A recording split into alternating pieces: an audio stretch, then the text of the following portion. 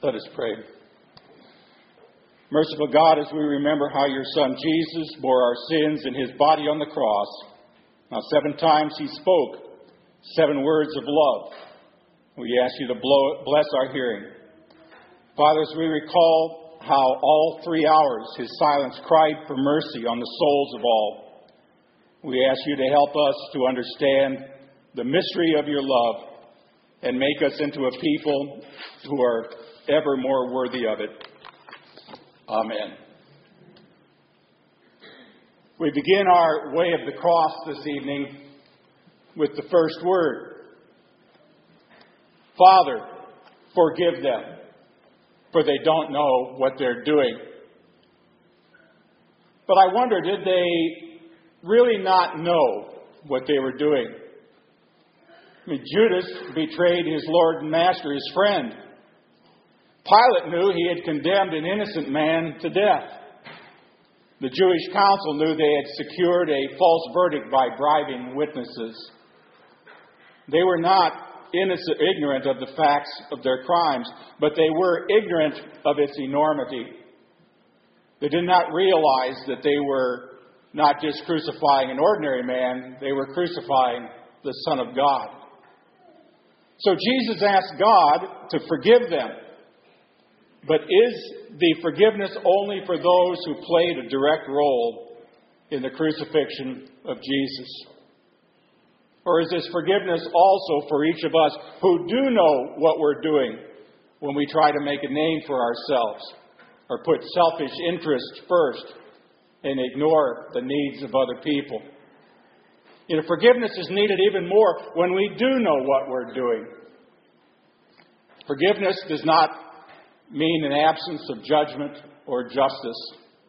Jesus never suggested they were right to do what they were doing. He didn't forgive and call the wrong right. Instead, he forgave the wrong in order to make things right with the evildoer. He forgave so that the world would not be condemned, but saved through him. Father, forgive us when we don't know what we're doing, and please be even more merciful when we do. The second word on the cross. I tell you the truth, today you will be with me in paradise.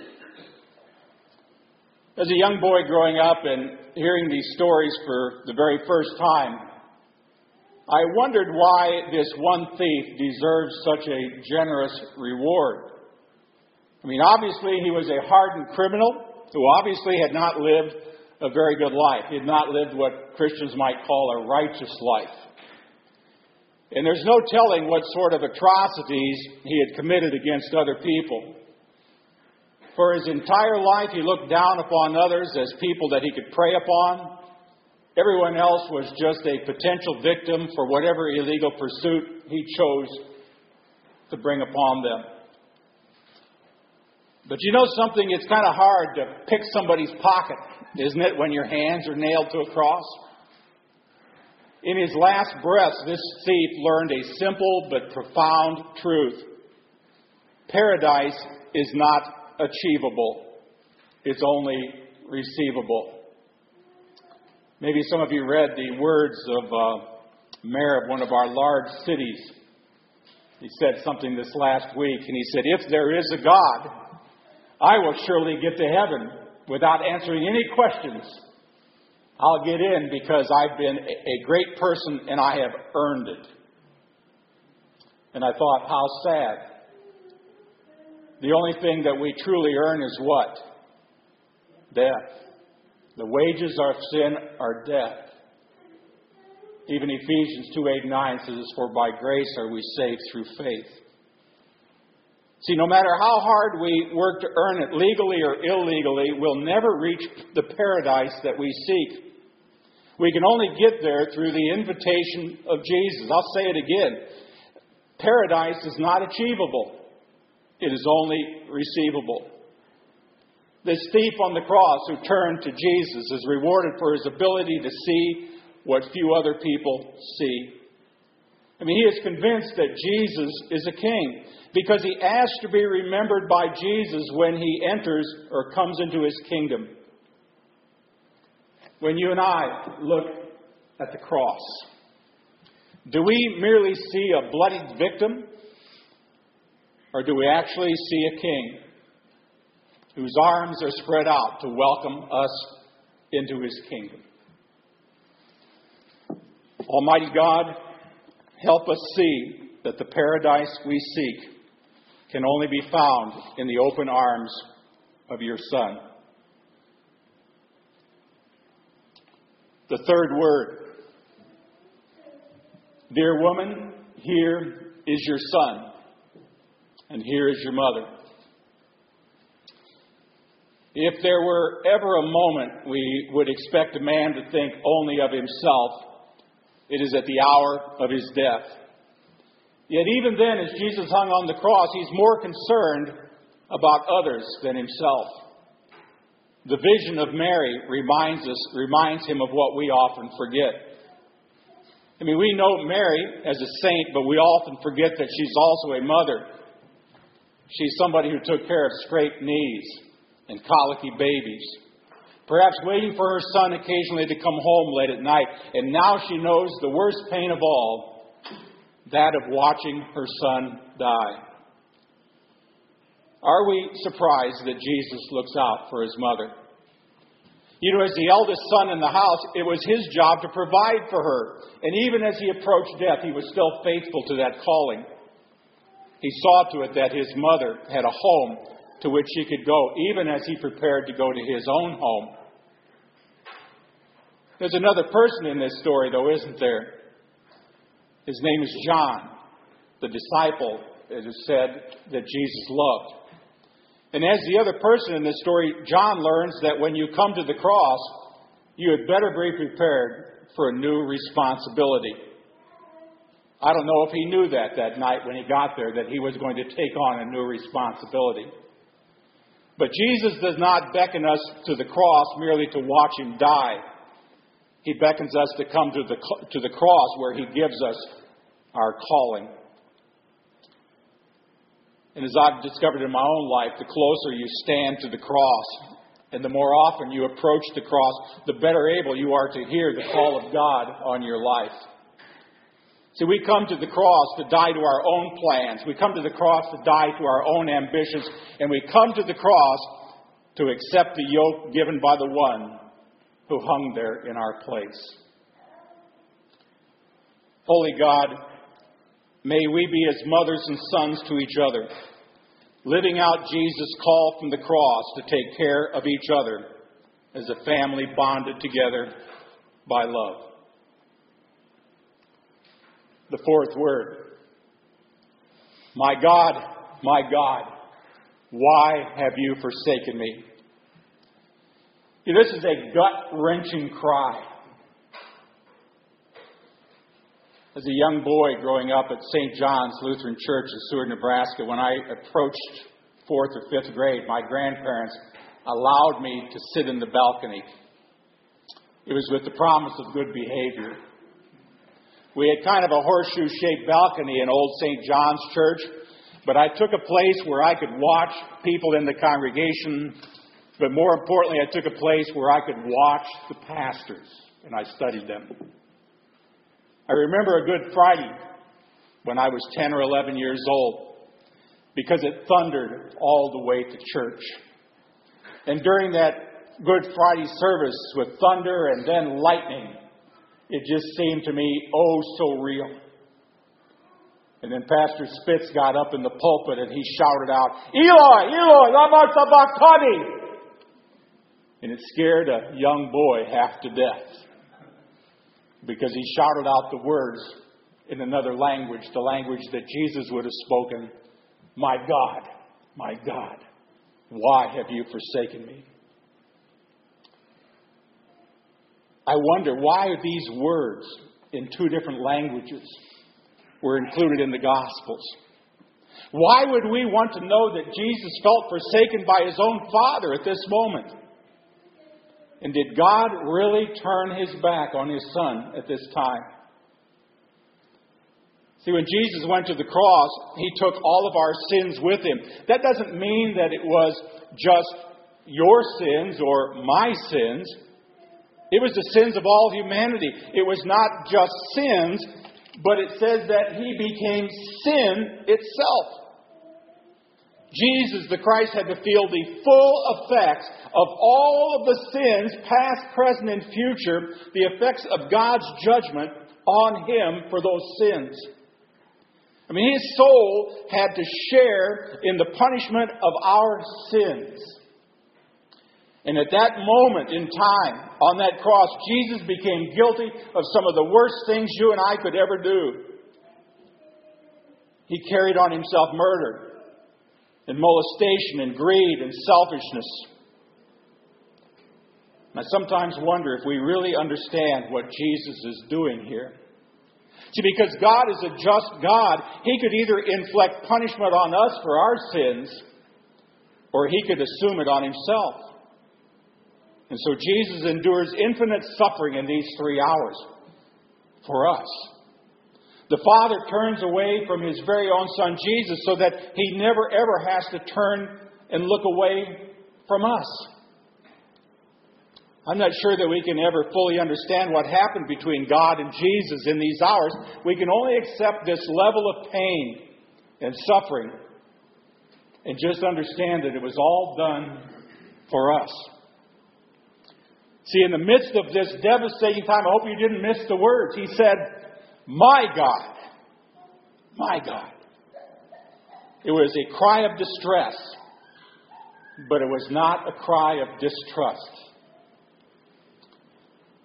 Merciful God, thank You for conquering death.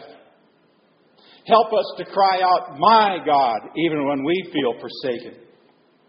Remind us that You never leave our side, even in the darkest of times. The fifth word, I am thirsty. You know, part of the power of what Jesus is doing on the cross for us is that He was doing it as a full human being. This is not a God who's somehow going through some form of divine charade to make us think that He's suffering. This is Jesus of Nazareth, a flesh and blood human being, beaten and bloody and nailed to a cross. And His thirst is just another sign of His physical anguish. He is suffering. But His thirst is for far more than just water. Jesus often spoke of water in His Gospels. In John's Gospel, when He dealt with that woman at the well in Samaria, He said, "If anyone thirsts, let him come to Me and drink." Jesus promised us the living waters of baptism to quench the thirst of our souls for meaning and purpose. I mean, what a strange irony that the very person who suggested He is the source of living water is now famished in body and soul. And if you stop and think about it, when they pierced His side, what came out? Blood and water. See, Jesus' cry is the cry of everyone who's thirsty, not just for water, but people who also cry out for justice and for a place at God's table. Jesus drank the cup of death, which doesn't quench thirst. It only heightens it. He did this so that everyone might drink from the cup of life, which we do every time we take communion.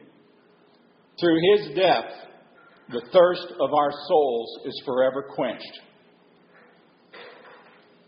Giving God, who poured out His blood so that we might never be thirsty, help us to see the needs of others and meet them as Christ has done for us. The sixth word, it is finished.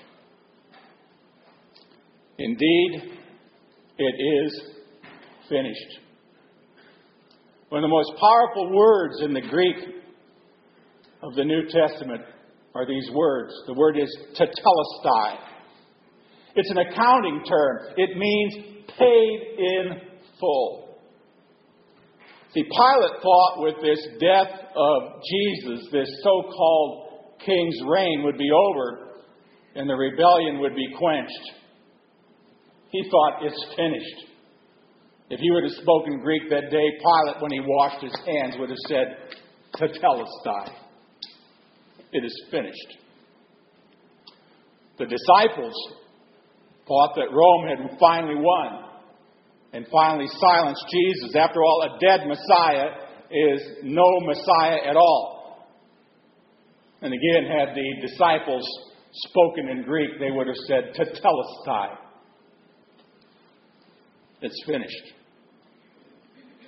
But Jesus knew what really was finished. I mean, Scripture has been fulfilled. Sin and death had been defeated.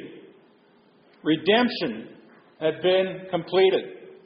Humanity was reconciled back to God once and for all time. His work, which he was sent to do, had been completed. It was finished. You remember when Joseph and Mary found Jesus back in the temple when they'd lost him at age 12? And they asked him, what are you doing here? And Jesus replied, I must be about my Father's business. And year after year after year, he worked at completing his Father's business. Until finally, with his arms stretched out on the cross, he had finished the mission for which he was sent. Tetelestai. It is finished. None of us likes to think about dying, that's for sure. As much as we'd like to say, well, if we die, that's okay because we get to be with Jesus, I'm not sure that down deep any of us really looks forward to it. But you know, friends, when we face our own death, will we be able to look at what God has called us to do here on earth and utter the same words? Like Paul said, I've run the race. See, our lives are just a work in progress. That's why I don't like the word retired. When people tried to tell me, oh, you retired, I said, no, I retired from being the pastor of a church. But no one involved in God's work ever retires. You merely reposition yourself for a new calling. Little did I know it would lead me to mineral wells. But see, our lives are lives in progress. And I pray for each and every one of you that God would grant you the grace and the courage to finish out that journey that He has called you to. God of all life, use your power and majesty to bring to completion the work you have called us to do, just as you followed Jesus to the cross and beyond. The seventh word. Father, into your hands I commend my spirit. The first recorded words of Jesus were when he was found in the temple, as I said before, and he says to his parents, don't you know that I had to be about my Father's business? And now that that business is finished, Tetelestai, it is finished, he can also say, Father, because it's all done, into your hands I commend my spirit. These are the last words of Jesus on the cross. There are no curses that are coming from his mouth. There's no loathing contempt for the Jews or the Romans. There's no bitter resignation. Instead, he ends his life with a prayer of faith. The same prayer that Jewish mothers would have taught their children to say at bedtime every night. Father, into your hands I commend my spirit. You know, when you stop and think about it, it is a fitting end to an extraordinary life. Jesus was betrayed into the hands of sinners, but he was always in control of his life, and it is only at this moment, when everything is accomplished, that he chooses to give his life back to his Father. That allows God to restore Jesus' spirit in the days to come.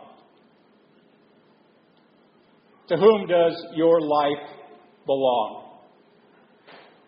Isn't it strange that we have so many people in our world today who say, this is my body, I can do with it whatever I want.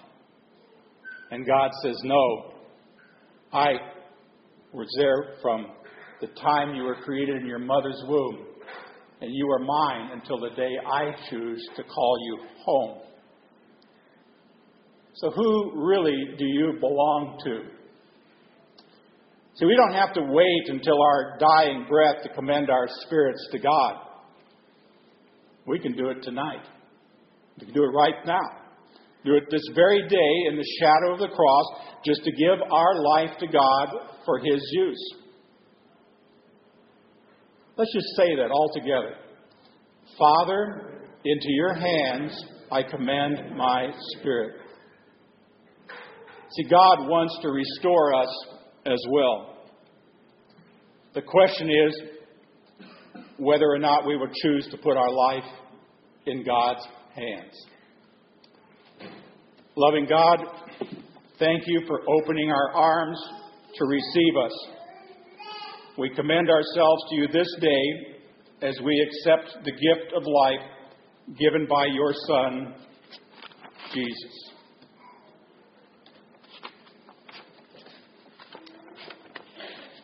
We join together in singing.